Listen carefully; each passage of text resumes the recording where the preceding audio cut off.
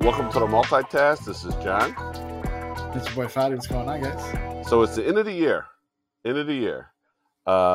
Where this pod's airing on Monday the 26th. So everybody had a good Christmas. We're in the middle of Hanukkah. Kwanzaa, first day of Kwanzaa is today.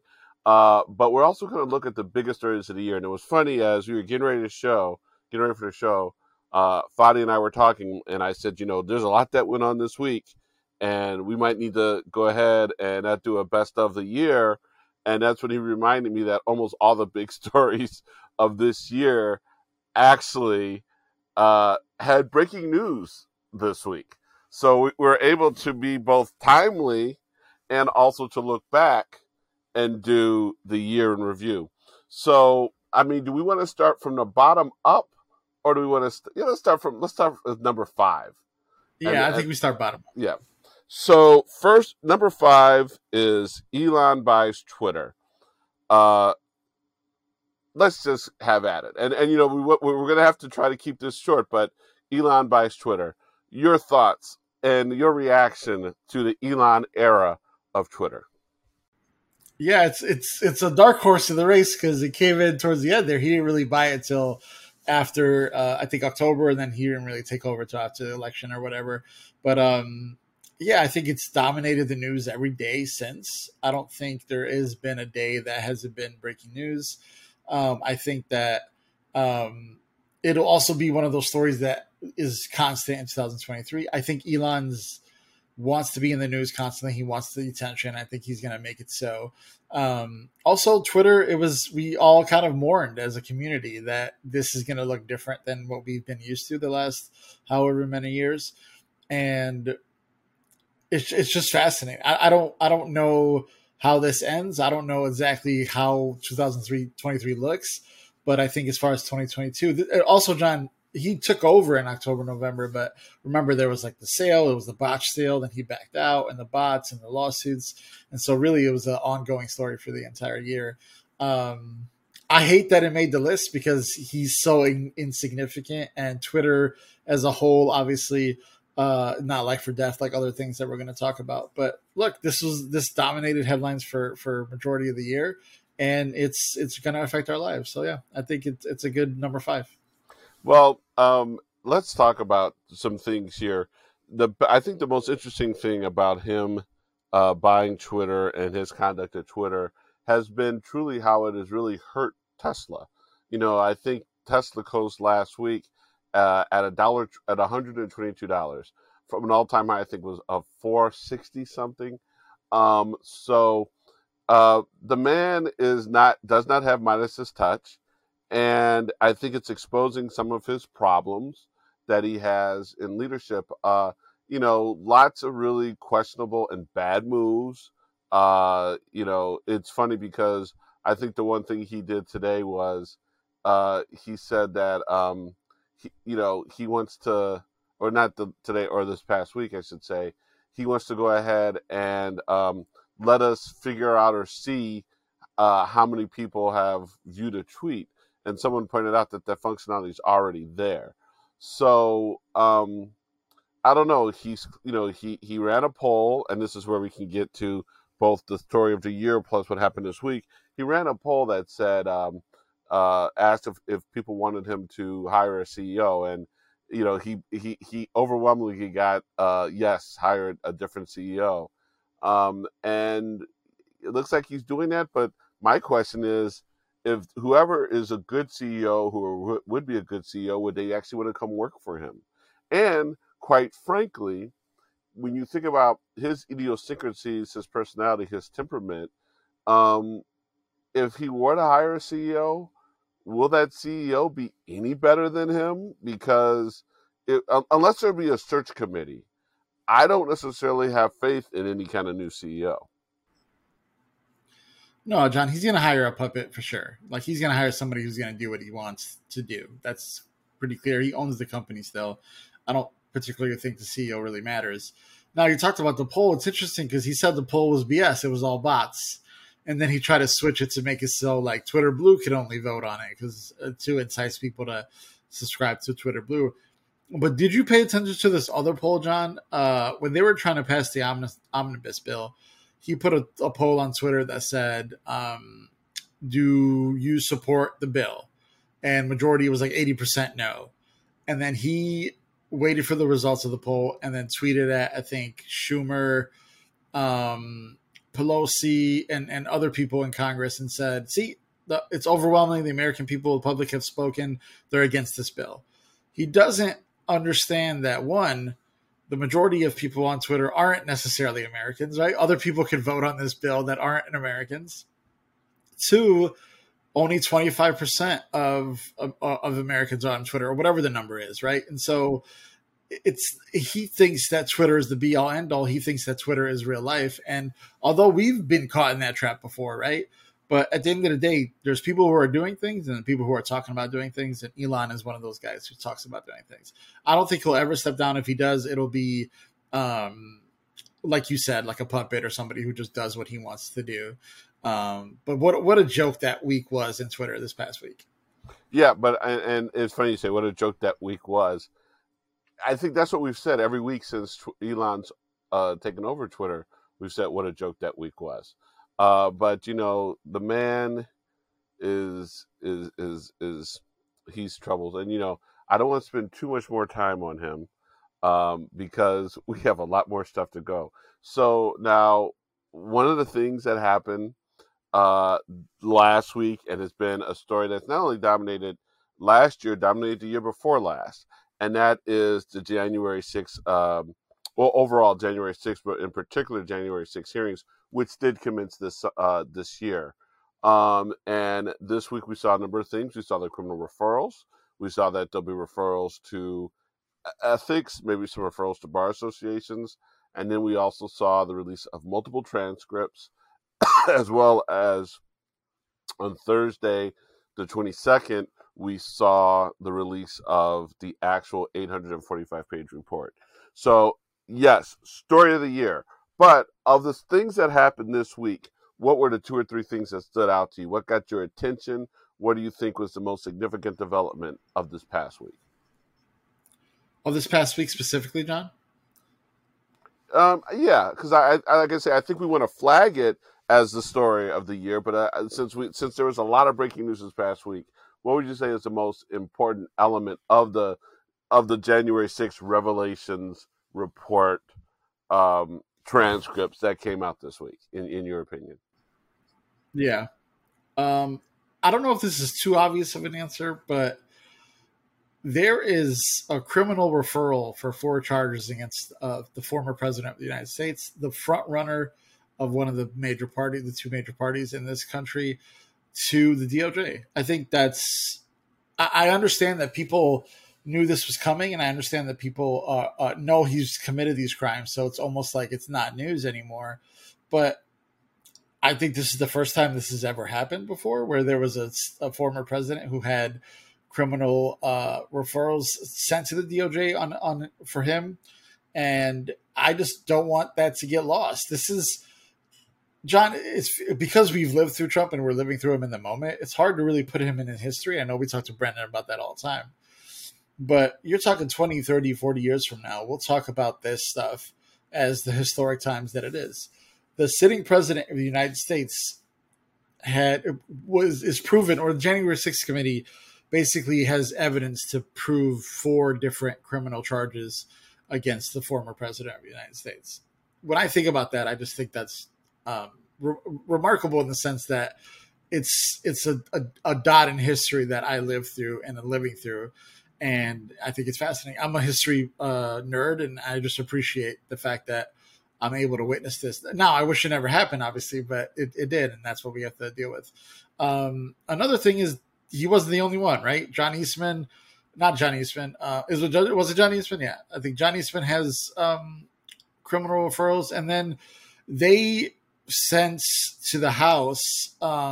You could explain it a little bit better, but they talked about certain sitting Congress people who I don't know what they did, but maybe needs to get looked at a little bit more, or held against ethics committees or whatever it was. I'm sure you could explain it a little bit better, but they just didn't think that the referrals to, from what I understand, Adam Schiff was explaining it, that they would have never went anywhere if there were criminal referrals to the DOJ. So they just rather keep it in house as opposed to they rather go after the big fish is what I kind of took it as. But those are the kind of two things I took away this week.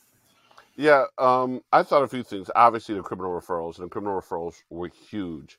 I do think the whole Cassidy Hutchinson thing really struck me because she basically had a lawyer who violated all sorts of legal ethics, and potentially is facing, uh, you know, uh, being disbarred if and being and just in my opinion, being disbarred is the least they could do. That lawyer could easily be going to jail. I do think, and the cattiness in you and I, when we think about the fact that Maggie Haberman was called a friendly by the Trump people, I think that's a very fascinating thing. But I also think that the key is, and it goes back to something I said before. Uh, I think I've told you that in my opinion, and my opinion being based upon what I've seen historically, and also what's good politics and good strategy, I felt, regardless of what happened in November, that this was going to be the end of the January 6th Commission for one reason, um, or for multiple reasons, I should say.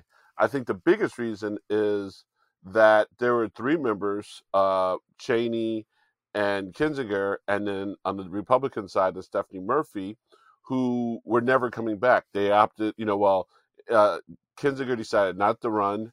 Cheney lost in a primary that we knew Cheney was going to lose in, and then Murphy didn't run for reelection. So what happened is you had a situation where you were going to lose a bipartisan committee. You were going to lose a Democratic member. So that's the first reason I knew, regardless of what happened in November, the commission was going away. Secondly, and I hate to be, everything always has to be done through a political prism, but I also think that keeping the commission going for too long would be bad politics.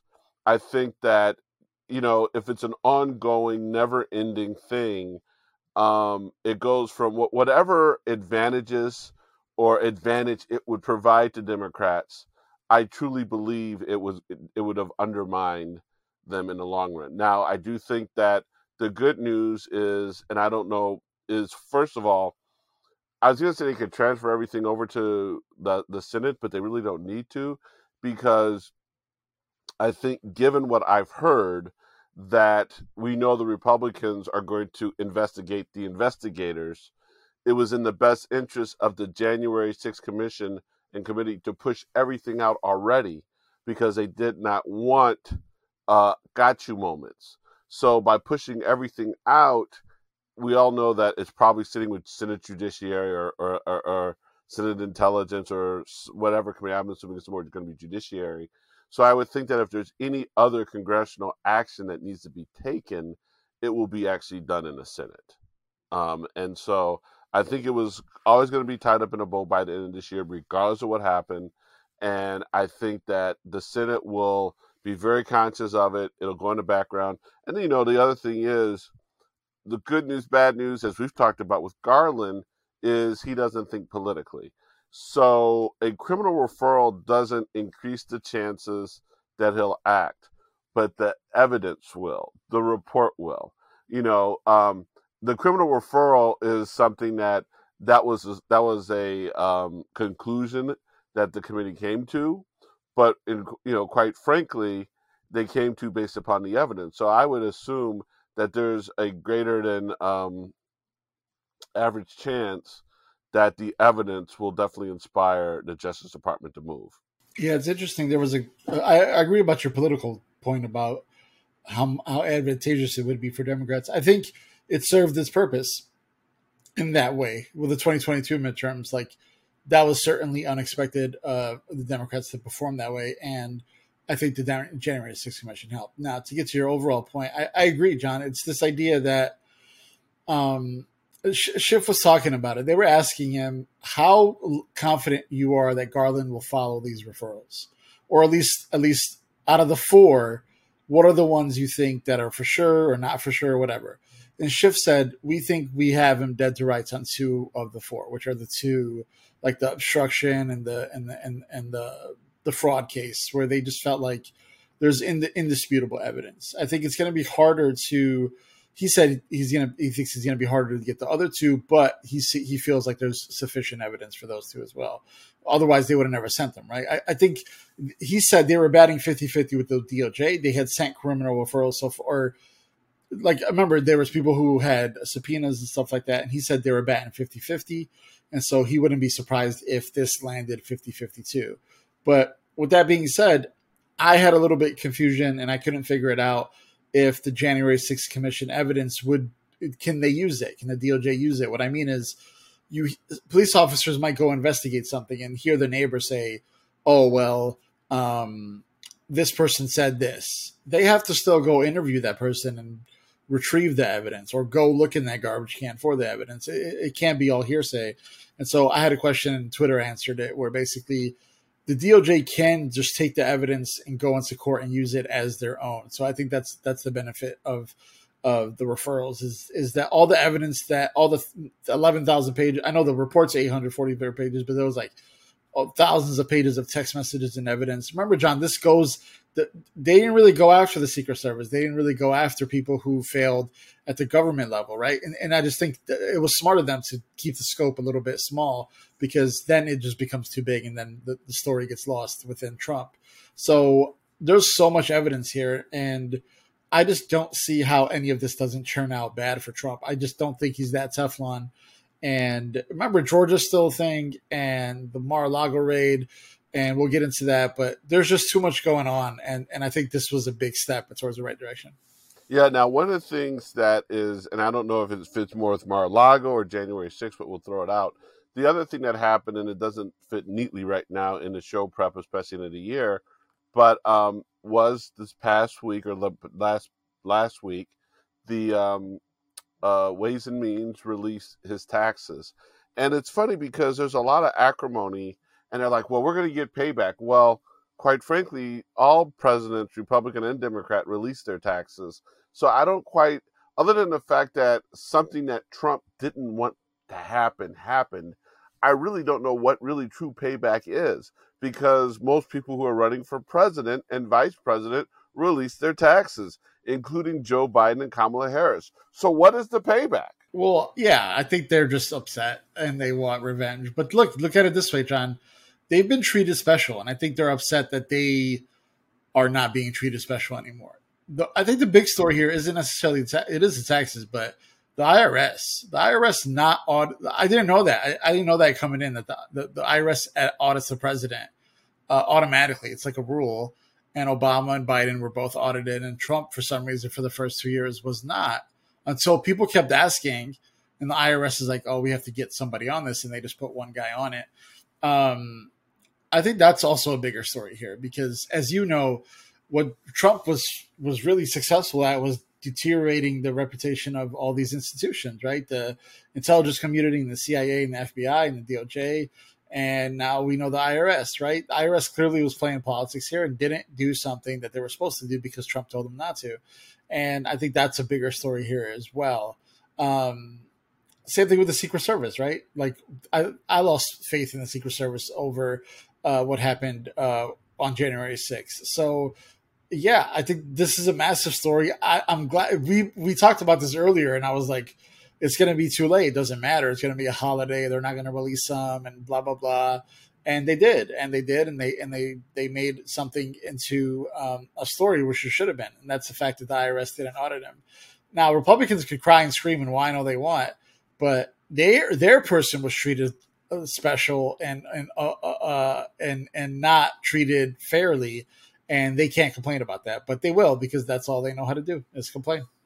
Yeah, and the thing is that you said the IRS didn't even do the automatic audit, which I do think that that's got to be looked at, because don't forget, wasn't it at least two of Trump's enemies in the FBI did get audited during that time, and you have that precedent hanging over your head.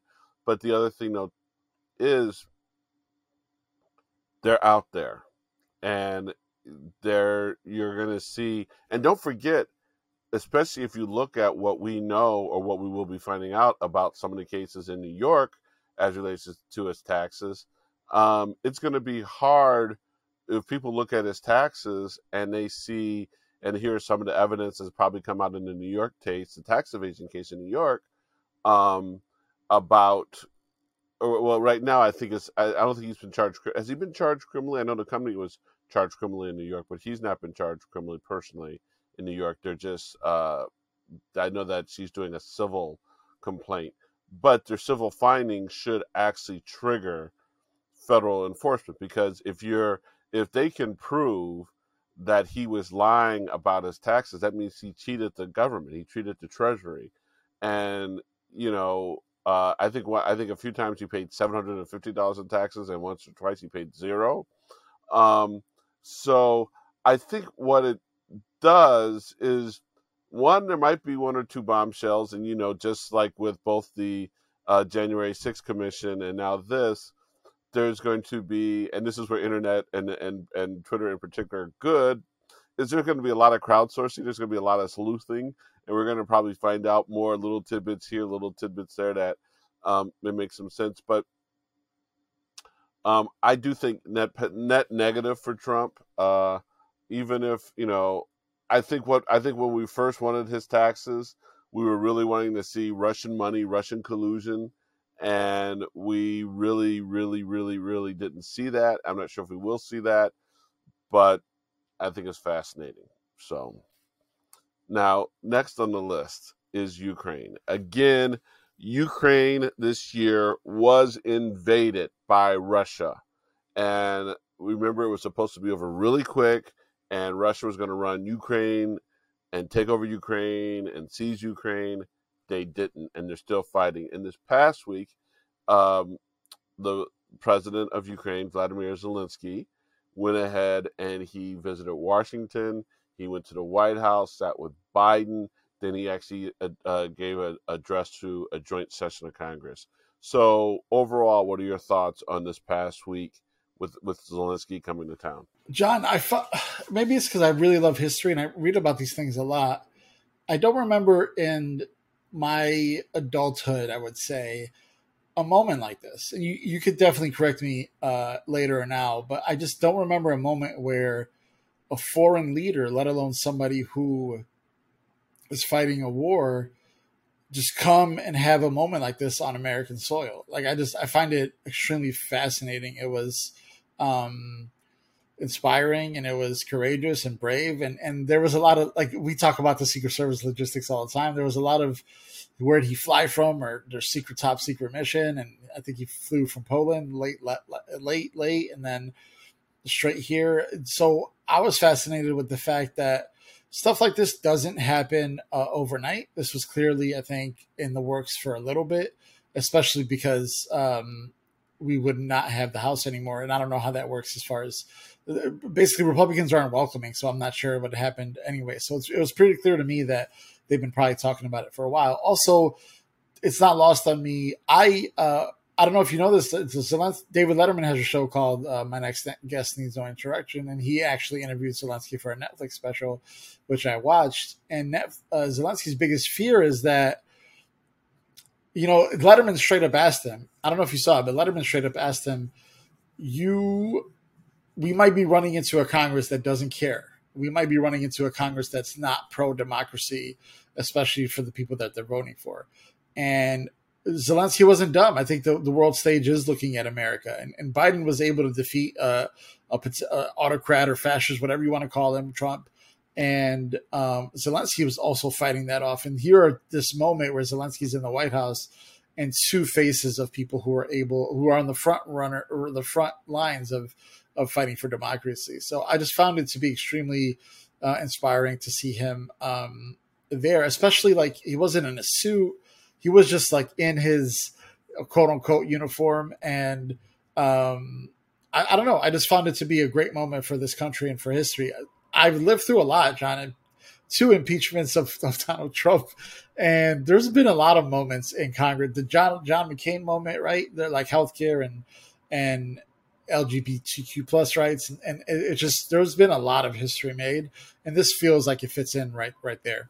Right. Well, just so you know, and I want the listeners to know, foreign leaders speaking to Congress is actually something that happens quite a bit. I've just called up, and I'm not going to go back in history, but since 2009, Gordon Brown, who at the time was the Prime Minister of England, spoke. Merkel spoke to Congress. Netanyahu has spoken twice.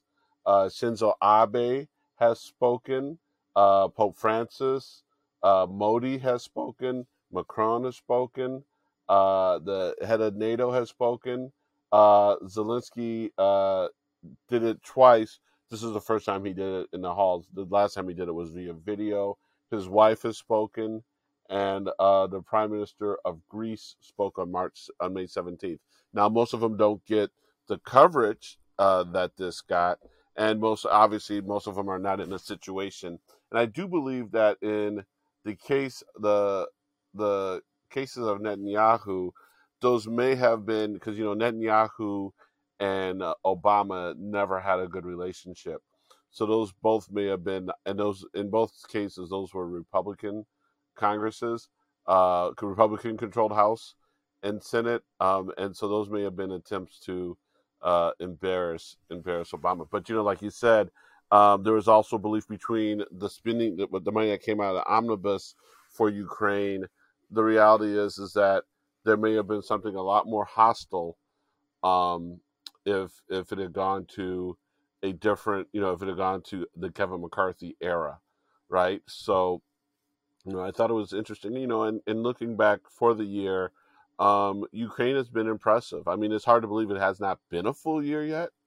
And I'm not sure how much longer it's going to go, but one of the things that has happened is we have increased, I think, what we're giving them as relates to arms, and so there's a lot of things that are happening and parts that are moving that may make things a lot easier. I hope this thing comes to an end soon, and it comes to an end in Ukraine's favor. I do think, though, the thing that's fascinating is there's some people who feel like Zelensky should negotiate, but I think some of the people, and it's going to be weird because I don't consider myself the hawk, and you don't want to deal with loss of life and continue to have people sacrifice their lives. But I think the way that the Ukrainians feel right now is they, in a way, have the upper hand. I still think that Russia might still have more manpower and everything else, but Russia is taking losses that are outpacing anything that they should have anticipated. And they've got bad morale. The Ukrainians have good morale. And I think the Ukrainians sort of feel that if they would negotiate, they still have to give something up. And I think the Ukrainians see a path. And I think that's really the story, right? Not just the fact that Russia went ahead and invaded Ukraine, but the fact that the Ukrainians actually see a path. Yeah, I think you're right on the money there. Also on the world stage, John, right? We talked about it with Eric. We talked about it with Brendan. Like, what is the end game here for Putin? I don't think you could go back to a Putin-led Russia. So I think Ukraine, not only they have a path, I think they see that they're on offense and they have a chance here to probably bring long-term security to Ukraine in exchange for the short-term security of the sacrifice. Now, nobody should have to sacrifice their lives, especially just everyday kind of normal citizens. But I think Ukrainians see it as, look, we can negotiate today and maybe have peace tomorrow, but he'll still be our neighbor, and he just might regroup and come back again. Like, we have an offense, we have our foot on their neck, and let's just keep going until we finish this out. Now, I don't know what that looks like, right? Zelensky says that the only victory is Russia completely out of Ukraine. So I don't think he's gunning for Putin's head, or I don't think he wants Putin replaced or whatever it is. But I think globally, there's incentive here to keep this momentum going and have it end in a way where Putin's not there. I don't know what that looks like. Again, I'm definitely not an expert, but it just seems like Ukrainians know what's best, and they're thinking long term as opposed to tomorrow. But at the same time, when you hear Zelensky talk, he says, "I wake up and I'm grateful to be here, and then I'll get to tomorrow." So they're probably playing both games, unfortunately. Now, we're going to close up the Ukraine discussion, and now that brings us to Roe versus Wade. And not a lot happened or anything happened this week as relates to Roe versus Wade, but it was a huge deal. One, I think let's recap. An opinion was leaked in May, I believe, that they were going to overturn Roe versus Wade, and then it was later on in June that they actually followed through and did. And immediately there was a special election in New York that went Dem's way that was not supposed to go the Democrats' way. And then in addition to that, there was, I believe, a constitutional amendment or something going on in Kansas that the pro choice forces rallied, got together, and won. And then, obviously, when we get to the midterms, I know the midterms are on the special mentions or honorable mentions, but the midterms actually were not as devastating to the Democrats, and a lot of people believe it was because of Roe versus Wade. So, what are your thoughts on Roe versus Wade and its role and its impact in this last year? Yeah, I think you're on the money again. I think the biggest referendum of 2022 was voters coming out and rejecting those kind of Republican extremisms. It was pretty clear that they went to vote for the women's right to choose. At least a majority of women did, and we won elections simply because of that issue, as we should, right? And so Republicans, and this is older than me, and you know it better than I do. Republicans have been aiming at this for decades, right? And they finally got what they want. I don't think they expected it to go as poorly as they did. Because here's the thing, John. We won the 2022 election. I say that because we did. um, and it's still going to be on the ballot in 24. So Democrats get to turn around and put it on the ballot again in 24 by saying, hey, if you give up the Senate, if you give up the House again, if we lose the White House, they're going to ban this nationally. And I think Republicans made a fatal mistake and over. Or, I don't know. I don't know if they expected this much heat, we talked about it before, and there was no political upside to it. But you always said that it's just a long game. They play the long game, and they were going after it for a long time. So, look, I told you when it first happened that we should shove this in people's faces every single day. I think we should do it for the next 2 years, right? Whenever Biden runs, if he runs, whenever Democrats start running for the House and Senate in a year or so, this has to be the issue all over again. Make people understand that if Republicans win elections, women are going to lose their right to choose. As far as the historical factor, um, yeah, I mean, you're talking about one of the biggest overturning. I don't know how to describe it, but one of the biggest things that's ever been overturned, and especially with how the Supreme Court looks, is that there is no light at the end of the tunnel. If we don't win the White House in 24, you're talking about maybe 2 seats get filled by a Republican president, and the Alito and the Clarence Thomas seats gets filled, and you're at a 6-3 majority for probably a decade or so. So we knew this was a possibility. We told people in 2015, 2016, this was on the ballot. If Hillary loses, women are going to lose their rights to choose. And that's exactly what happened. So this is a big moment because it stretches back decades. It also stretches back to Hillary Clinton and making sure that she should have won. So a very, very layered and obviously nuanced situation. Well, and the thing you talked about is 24. Um, what's I think where the Republicans have a problem is that they were successful in some states, Indiana, I believe Ohio, obviously a lot of southern states, in stripping women of that right. And I do think, as you know, we talked about why was the map different in 22, and we do think that Roe played a big role in that. Well, we've also heard that the map for the Democrats, especially in the Senate in 24, is going to be really tough. But I think that if you really start seeing the fallout of the overturning of Roe combined with some of the more punitive stuff, think about it. Where where the punitive stuff is done, those are red states, right? It's not like the punitive stuff is in a blue state and well and people are going to be motivated. And if anything, when this is where it's troublesome, and I think our numbers were down this primary, while a lot of states saw their numbers go up. I'm sorry, in the midterm, While a lot of states saw their numbers go up in the midterm, Illinois saw its numbers go down. And unfortunately, uh, that might really be due because we are a good state when it comes to a woman's right to choose. But could you see some of the swingier some of those red states that are swingy, not deep red, although those can get a little shaky as well. But some of the red states that are still red, that are swing states, that may have some of the more punitive laws when it comes to choice, might we have a better chance as one, either holding on to the Senate in those states or taking back those Senate seats, and two, same with House members.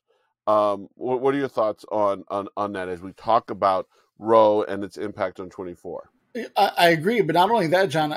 Look at what we did in 22 with just the local races, the state houses, governorships. I don't think we lost a single governorship in 22. I think some people might think that, hey, I'm probably more affected locally than I am nationally. And we saw people split the ballot in Philly with Shapiro and Oz, right? It's this idea that the governor technically might have more power on me than the senator locally, right? So it might affect governorships in 24, or house races, mayorships. I don't know if the mayorships is the right word, right? But it might affect these local races, state houses. Look what happened in Michigan, right? So I agree. It's going to be on the ballot in 24, but I also think it's a big push for us to locally to show people that, hey, it matters who your governor is. It always matters who your governor is. And so I just think we should always focus on local, because I think it was so successful in 22. We always talk about Democrats and how they don't fight locally in the small races, the school board races, stuff like that. And we were seeing how that turned out with book banning and all this other stuff. So I think this is an opportunity for us to take it all the way down the ballot to the most smallest seat in the smallest state and try to win those races. Yeah, and now one of the things, though, that we didn't really put on any level of the show prep, but is the intersection between what happened with Roe versus Wade and the Supreme Court. Now, we are going to talk about Ketanji Brown Jackson in the honorable mentions area, but when we think about it from the standpoint of the stuff going on with Clarence Thomas, Alito, Gorsuch, uh, it's frustrating. One of the things that will be fascinating would be if Biden wins and he still has a Democratic Senate, he's probably going to get a couple more Supreme Court seats. What's funny is I actually saw someone actually, and I think it's too early, say that both Sotomayor and Kagan should resign, but no, they've got a lot more years. I don't think we need to rush them out. But Clarence Thomas and Alito are getting up in the years, and I guarantee you, if there is a Republican president, I wouldn't be surprised to see either one of those guys resign pretty early, just because it's all about the control of the court. So before I move on to number one, what are your thoughts, especially since it's launched with the discussion of Roe versus Wade? But what are your thoughts on the court and the behavior? I mean, we really didn't get into it, but there's been what we consider to be a lot of unethical behavior, not just this year, but going back a couple of years. So what are your thoughts on that? I think because I know it sounds weird, but I think because we had all three, we had Senate and the House and the White House, we were focused on legislation. And I think now that we're not necessarily going to be as effective because of how we lost the House, I actually wonder if we could start playing a little bit more dirty games with the Supreme Court. Here's what I mean, John. We always talked about Republicans in elections, how they play dirty locally, etc. And Democrats started playing those games. And Democrats were trying to jerry-render just as much as Republicans were. And Republicans started playing, or Democrats started playing the Republicans' game better. And I wonder if that's an opportunity here. John, you talked about if we win in 24 and we keep the Senate. I'll give you another scenario. What if we lose the White House but keep the Senate? What if those two seats open up and we have the Senate? Does Schumer or whoever is the lead, does he or she say, nope, we're not filling it? Do they play the games that McConnell played for years with Garland and with RBG? So I think we have to start. And Hakeem Jeffries, I will say this: Hakeem Jeffries seems to be very vocal and very passionate about Clarence Thomas's ethics issues. I think that's an opportunity for Hakeem Jeffries to, because he can't necessarily legislate in the House as much as he would if he was in the lead. Does he go? Does he? I know the House is different than the Senate when it comes to judges, but does he make a public situation even more public by going after certain people? Right? Jenny Thomas is a problem. It's clearly a problem. I think Alito's a problem as well. Also, Amy Coney Barrett with all these going to these right wing kind of talks and award shows and stuff like that. So I think we as Democrats have to make a fuss about it just a little bit more in between the fact that we can't necessarily legislate as much. So I think this might be a good 2 years for us to kind of get a little bit dirty and push the narrative our way. Well, and I think one of the things that I like about Hakeem, and I think the silver lining in the Democrats being in the majority minority, and I think there's a few silver linings. And I think one of the things I've always um, felt is if it was going to be close, knowing some of the hijinks that people like AOC and some of the people on the far left who have issues with Hakeem Jeffries might pull, it's almost better for Hakeem and leading the Democrats to start out in the minority because I think he has more time to because you just have to get 50% plus one of your caucus to be the leader. You need at least 218 members of your caucus to vote for you when you stand for speaker, which is the problem that Kevin McCarthy is dealing with right now, right? And so I do think that if the Dems had a slim majority, that I definitely don't think it would be as bad as Marjorie Taylor Greene's shenanigans with McCarthy, but I do think that it may. I don't think Hakeem would have been as strong if as I think he could be starting out in the minority, and then potentially taking back the House with a significant wave.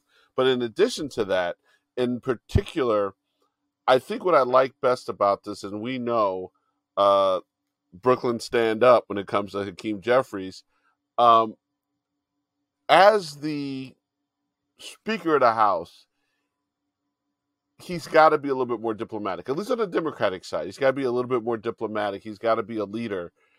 By being the minority leader, he gets to go into the attack dog mode and gets people to fall in love with him because he's still not a household name. He's a household name to people who really watch, but he's going to become more of a household name, now that he's the leader. And I think him more so than Pelosi, who is very elegant, very stateswoman like. And I know she can get down and do stuff, but after you've been speaker twice, it's less becoming to do that. So I think that Democrats, especially those who are still trying to say, who the hell is this Hakeem Jeffries? I think they're going to fall in love with Hakeem. And I hate not being in the majority. I don't like it. I don't like the fact that we didn't win, but I think we're going to enjoy watching Hakeem Jeffries being the leader of the minority and the opposition party in Congress. Yeah, 1,000%. I know we're on time, but 1,000%. I want to see viral moments with him. I want to see speeches on the House floor. I want to see him go at certain people, and I think he will do that successfully. Right, and then when he hopefully assumes the speaker, then he'll be more statesmanlike. But no, right now, just go ahead, lay it out. Fight, as that one song goes, "Put on for my city, put on for your party." Right, and of course, just when it comes to Hakeem Jeffries, we will get our fair share of hip hop references, not from us, but from him. And so that'd be good. So I think the big story of the year, and it's funny because we started out with Trump a little bit earlier, but we're going to come back to Trump, and that's the Mar-a-Lago raid. Trump was raided, and they found the goods, but they didn't find all of them, which is actually even worse for him, because I'm still convinced that some of the stuff that's missing is missing because he don't even have it. He may have given it to someone else. But let's talk about that as the story of the year. And what are your thoughts and what was your reactions when you first heard of the Mar-a-Lago raid? And in addition to that, how the story has progressed? Yeah, when you talk about the top five for the year, I think all the other four are more significant big picture rise. Certainly, Roe affects much more people than the Mar-a-Lago raid. I think the reason that this is number one is because the former president of the United States, his home was raided by the FBI, John, and he's not that he was president 10, 15 years ago, and he's like this random guy now. He's the front runner. He might be president in 24, and they raided his house, right? And that's historic. It's never been done before, right? It's just never been done before. And so I think that's why it's the biggest story of the year. Honestly, John, when that day happened, it was one of the best days on Twitter I've ever remembered. We had a lot of fun with it. And I think the reason we had fun with it is the same reason we had fun when that beautiful Saturday that they called the race for Biden is a lot of people knew that this was supposed to happen. Like, people for years have been saying this guy's a crook, he's corrupt. We knew while he was president he was doing things that were corrupt, destabilizing institutions, right? Ruining this country, right? Backdoor meetings with Russia without the media there, telling the White House photographer to stop filming. January 6th, like, we knew that so many things, he was committing so many crimes, and we wanted to see him punished or at least sought after, like we would have been if we were committing those crimes. And I think that's why the Mar-a-Lago raid is important, is the follow through. If nobody holds him accountable, then what's to say the next person just doesn't do it? DeSantis, I don't know if you've been watching, DeSantis is pivoting extremely hard right. He's not playing the center. And I know in the primary you go hard, and then towards the general you go back to the center, but he's pivoting extremely hard right. And he's a smarter version of Trump. So to hold Trump accountable, that's what the story is about. Trump has got away with too much for too long, and this is just the first step. Remember, Georgia's the thing. He lost the suit with the SDNY. That's obviously civil, right? There's so many things going on, and this was kind of the personification of that, to say, look, we're in his house. We got like you said, it's not like they didn't find anything. They found a lot. They were releasing pictures of it, right? And so I just think this is one of the greatest, I think one of the biggest stories of the last, I don't know, 10 years, 15 years, maybe 50, 20, 100 years. So I think it's definitely one of those. It's that big. Well, I think one of the things, so, and this is it's really compounded by the irresponsibility of Republicans. I think what a lot of people don't want to acknowledge is that, but whether it's January 6th, which we talked about earlier, or Mar-a-Lago, we need to pause and put a break on some things for one reason. What happened in both of those scenarios is so upsetting and troubling and potentially dangerous to our democracy. Now, don't forget, we're still potentially looking at, and I think we're confident that we'll probably see some charges coming out of Georgia as well for election interference. But all three cases were threats to our democracies, threats to our national security. And this wasn't some actor. These were threats to our democracy and threats to our national security from a sitting president of the United States, or in the case of the Mar-a-Lago files, they did not become problematic until he was no longer president. But I guarantee you, any kind of Mar-a-Lago investigation is going to probably figure out if there were some malfeasance and some crime, some criming, so to speak, other than just an innocent mistake. I guarantee you those started before he left office. And when we think about that, we need to take a beat. We need to really reevaluate what's going on in this country, and not really what's going on, but what went on, and how the most important person in this country, the most powerful person in this country, the person who is ultimately responsible for our well-being as a country, was not acting in our best interest. And I'm not talking about making a bad decision here or bad decision there. No, this was actually criminal behavior.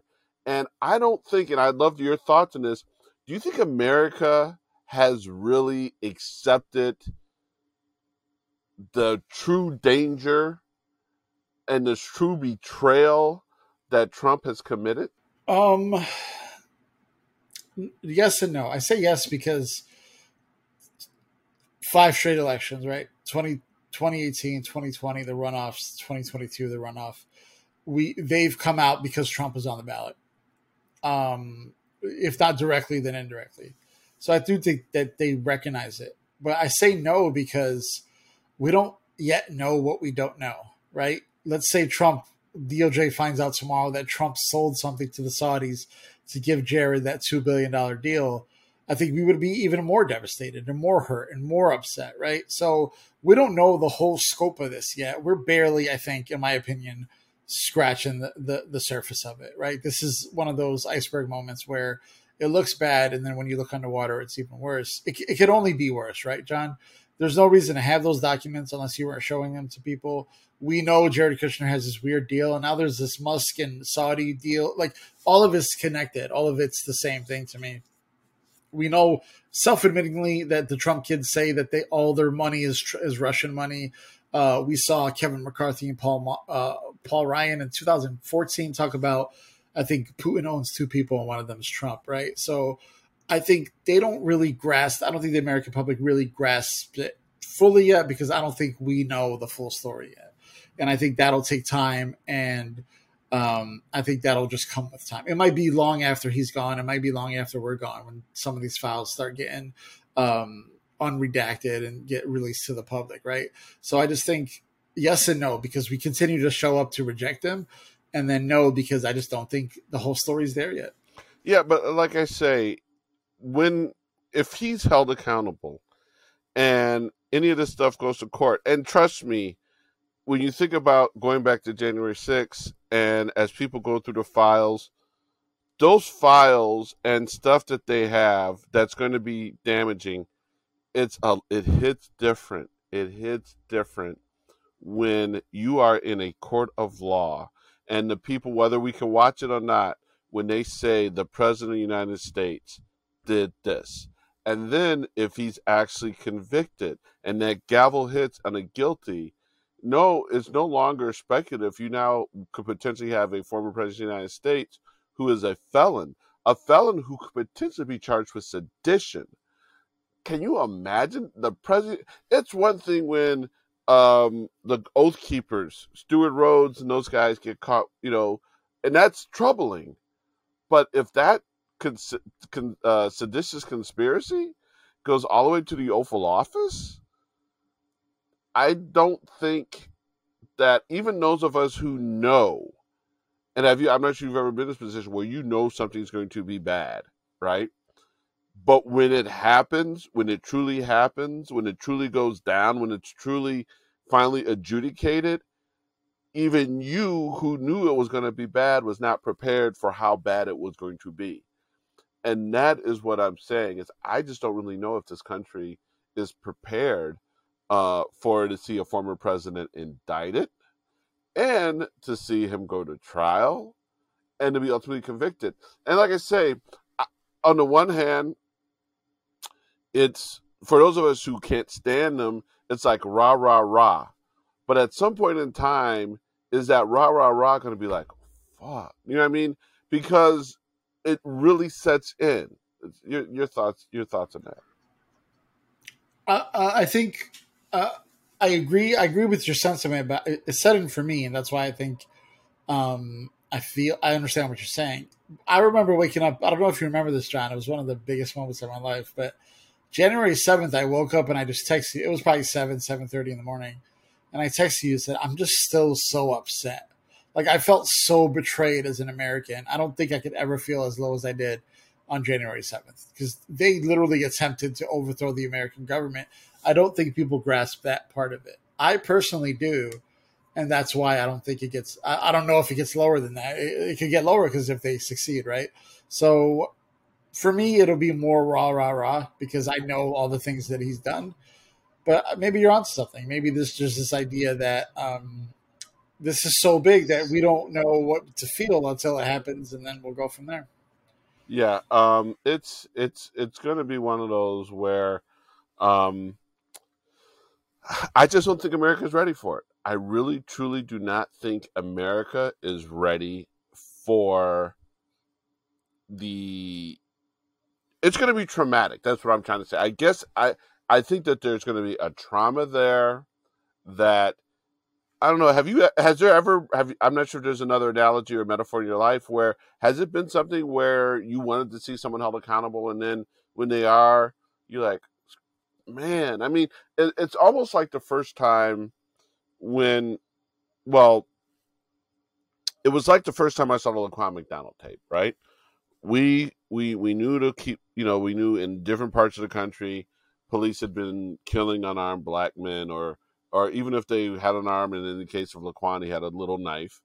um you know how bad it is, but then when you see it, and I'll never forget, I will tell you, and this is going to sound really weird, and I hope I can get back to binging it.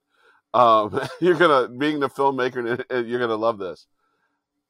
I was a big fan of Dick Wolf's entire Chicago series, Chicago PD, Chicago Fire, blah blah blah, and I watched them religiously. Do you know that after Laquan McDonald, I have not been able to watch one episode of Chicago PD? Um, that first time, even though I'd been seeing stuff going on, that first time I realized that, wow, the Chicago Police Department um, is got a lot of people who are very corrupt and will cover up, even the good ones who will cover up. That really messed me up, and I sort of feel, and even though we knew it and we saw it elsewhere, Michael Brown and other places, but there was something about the Laquan experience that just really, it messed me up. And until this day, I've not been able to watch Chicago PD, right? I still watch Law and Order. I'm very supportive of the police. But there was something about that experience that just screwed with me and has impacted me. And I think that is going, and I think even the people who are rah, rah, rah, there's going to be a reaction that I don't think most people are anticipating that they will have, even people who want to see him convicted. That's what I'm trying to say. I don't disagree with you because it's never been done before, and so how will we truly know what we're going to feel until we go through the thing that we've never been through before? So, do I want to see a Trump perp walk? Yes. Do I want to see him on CMZ in a courtroom with the stencil? Yes. Uh, do I know how I'm going to feel? Probably not, but I want to get there and see how we go from there. Right. But I think, here's the main thing. I think what the conviction does, and again, it's different when it's Stuart Rhodes and Enrique Tarrio, who's not yet been tried. But I think what it does is it goes from, we all think the man's dirty, to a jury found this man dirty and he's convicted. And that's how it hits. So, I think we went through the top five. Now, we let's do a lightning round. We'll say a couple of words. And I'm gonna go through the eight that we put down as honorable mentions. So the first is Speaker Pelosi. I'll go first. Great career. She's going out on top. I do not expect her, even though she says she's going to serve a full term, I do not expect her to serve a full term. But she is the GOAT. She's the best, and she deserves all of her flowers. Yeah, it's like watching Jordan or Brady or somebody retire. Like we saw the prime of them. They were certainly the GOAT. I agree with your assessment. I don't think she'll stay the whole time, but we should celebrate her and we should be proud of everything she's accomplished. Right. Next, Ketanji Brown Jackson, first black woman on the Supreme Court. Joe Biden is essentially promises made, promises delivered. It's huge. What's fascinating is there's only three democratically appointed members of the Supreme Court. All three are women, and one is black, one's Latino, one is Jewish. So it talks about the changing nature of the United States, and it's pretty fascinating. Yeah, congrats to her. She's man, super smart. All the court cases that have been leaked and stuff like that, she's really done a great job so far. She's the first. I don't think she'll be the last, and I don't think that that'll happen too much further in the future. I think there's another one coming soon, hopefully. Yes. Next, Will Smith, Oscar smack. I'm not sure if I ever shared this attitude with you. First and foremost, I am going to tell you this. I sort of feel that the people who wanted him held accountable are going to go too far. The people who feel he should not pay a price are wrong too. It's I think in our country, and I think the Will Smith experience is indicative of what's wrong in this country, is either we don't know how to do punishment. I mean, granted, I want to see Trump punished, but in a case like this, something very subjective. I think that those who want him held accountable are going to go too far. I don't think the man should be even banned from next year's Oscars. I don't think he should have. I don't think his career should suffer. But I also think that it's also kind of foolish for people who don't think anyone should have a problem with his behavior.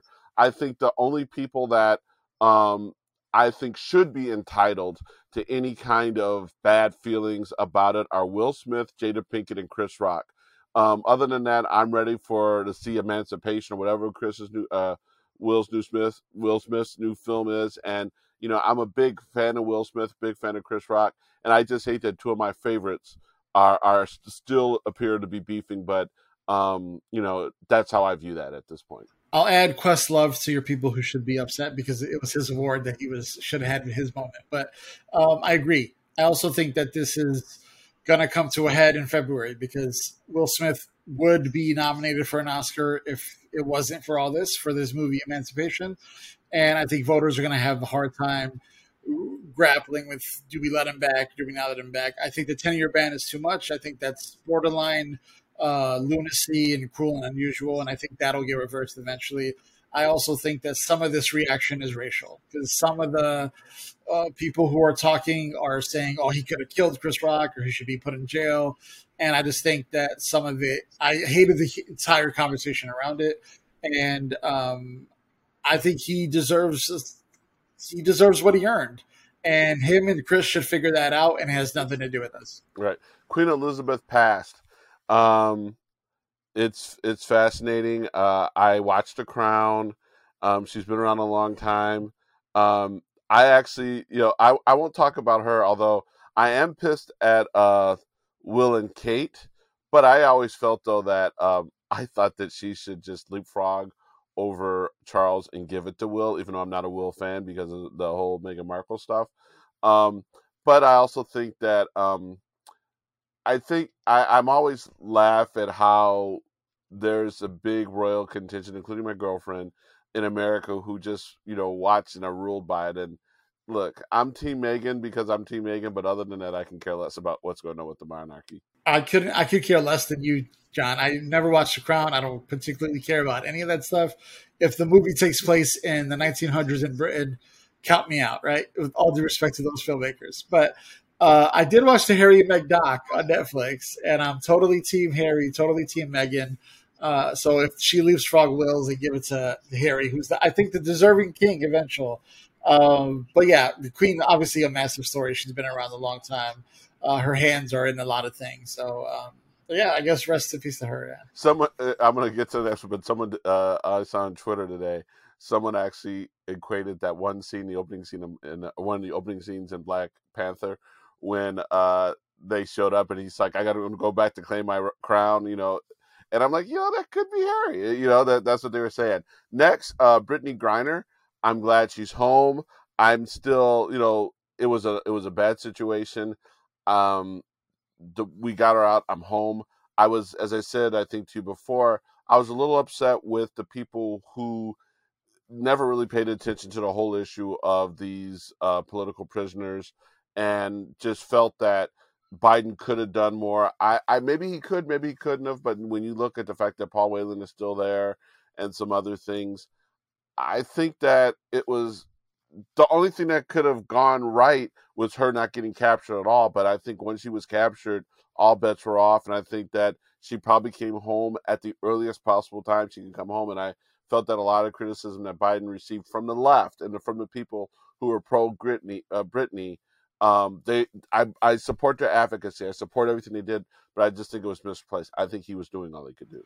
Yeah, shout out to BG. Welcome home. I also think she has a tough road ahead of her because a lot of these political prisoners say it takes a toll on you for a long time, physically and mentally and emotionally and spiritually. So let's support her in every way she needs. I think the whole conversation around Biden and any sort of political points that people were trying to score was misplaced as well. I just think it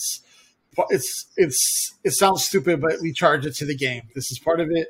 The only person responsible for BG being captured was Putin. It was clear it wasn't BG's fault. It wasn't Biden's fault. It wasn't anybody's fault but him. And all the smoke should have been deserved his way. And I think everything else was kind of just political fodder. Next, we have the midterm. It's funny that it didn't make the top five, but let's just say this. And um, I was always optimistic. We held on to the Senate. We did not get beat in the House. I mean, for all practical, if you look at how happy and how good the Democrats are moving and all the chaos in the Republican Party, you would think the Democrats won. But more importantly, I think the biggest issue, the big thing with the midterm is remember this. Everyone that said, everyone that's going out there and saying that Joe Biden's unpopular are also the same people who predicted a red wave, and that red wave did not come. That's my case. What are your thoughts on the midterms? I want to say RIP to the narrative that Democrats don't win.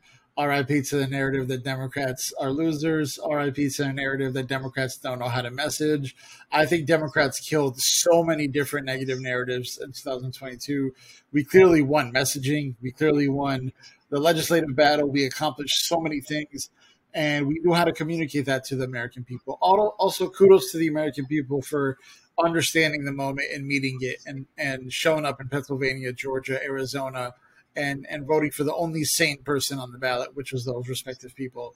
So, yeah, Democrats are winners, and I look forward to winning more. So, are we sick of winning yet, John? As No, Trump would say. not sick of winning. Next, Biden accomplishments. It's funny again, not top five, but huge. And let's not even go through them because it's kind of hard because but let's just say that he's had with Pelosi, with Schumer, and people who we are told are really bad, really old, very successful. We also have to give a shout out to the vice president, who is really underappreciated, gets a lot of online hate, and she's doing a kick-ass job. But Joe Biden, I understand the arguments about him being too old, but other than him age-wise being a little bit older than we're comfortable with, he has done nothing to lose his job. Everything he has done is earn him another 4 years, in my opinion. 1,000%. It's funny that this is the most successful midterm since FDR, because I think it's the most successful 2 years since FDR, right? Credit to Obama. He did a lot of things. Healthcare, obviously, guaranteed it was a massive success. But Biden has passed legislative bills that are going to have good consequences for the next decade, right? And what he did with Kentucky, like the first Black Supreme Court justice, child tax credits, infrastructure, climate change. He really delivered 2 years worth of legislative battles that nobody's ever done really before FDR, right? And then you can count the war and all that stuff in FDR's favor. So the 2022 midterms were a referendum on Biden in the best way possible because people wanted more of it. Right. And the last honorable mention is the mass shootings. We had Colorado Springs, we had Buffalo.